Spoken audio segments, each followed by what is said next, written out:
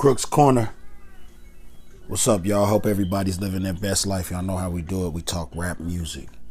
You know what I mean? I was going to talk about Royce da 5'9", Loaded Lux, and Black Thought's Funkmaster Flex freestyles. That's what I wanted to talk about originally. I wanted to talk about the freestyles they did on Funkmaster Flex show. But then I remembered it was March 9th. You know what I'm saying? And we all know that when it's March 9th, we got to pay our respects to the Notorious B.I.G. You know what I'm saying? Lunches, brunches, interviews by the pool. Hey. You know what I'm saying? So, let's talk about Big. On March 9th, 1997, Christopher Wallace, also known as the Notorious B.I.G., died in Cedars-Sinai Medical Center as a result of 4 gunshot wounds to the chest and the abdomen, man. Suffering from internal organ damage and blood loss. I read that somewhere. I think it was like an article. That's how they put it, you know. 4 gunshot wounds to the chest and abdomen, suffering from internal organ damage and blood loss. Cedars-Sinai Medical Center. My Uncle Leroy died in that same facility, y'all. Cancer.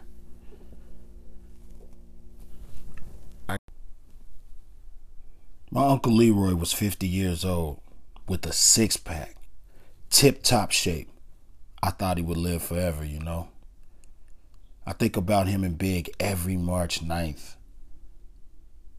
Why? It's like some of my life experiences are tied together on 3-9. My love for family, my love for hip-hop, they both cross paths today, you know. Especially since, like I told you, my uncle died in the very same hospital. I remember the first time I heard Juicy. Biggie's talking intro struck me. Just the talking. Yeah, this album is dedicated to all the teachers that told me I'd never amount to nothing. To all the people that lived above the buildings I was hustling in front of, that called the police on me when I was just trying to make some money to feed my daughter. And all the niggas in the struggle. You know what I'm saying? It's all good, baby, baby. Wow. Wow. That really spoke to me. And then he did something with no second thought. He did something that must have come natural to him. Something that today's rap generation rarely does.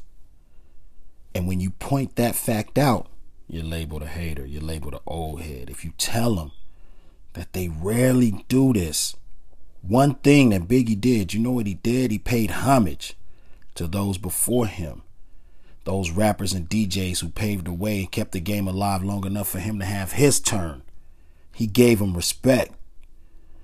It was all a dream. I used to read Word Up magazine, Salt-N-Pepa and Heavy D up in the limousine, hanging pictures on my wall. Every Saturday, Rap Attack, Mr. Magic Marley Marl.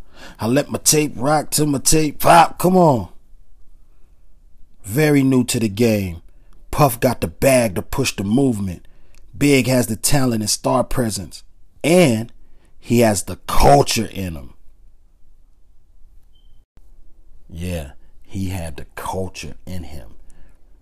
Some were drawn in by the street energy, but not me. I seen and lived through enough street shit to last me 2 lifetimes.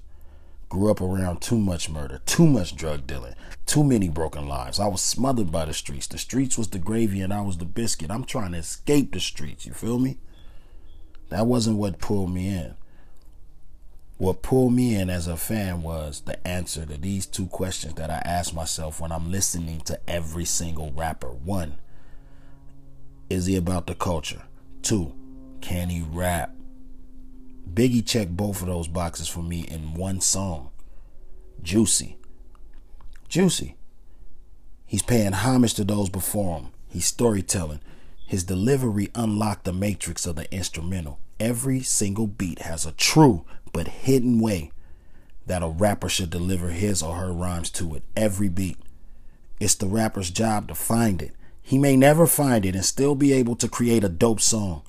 But if he finds it, he's able to create a great song. Big found it, and he found it again and again and again. That's why I respect him as an artist, MC, and lyricist. It's March 9th. It's March 9th. I think of my uncle.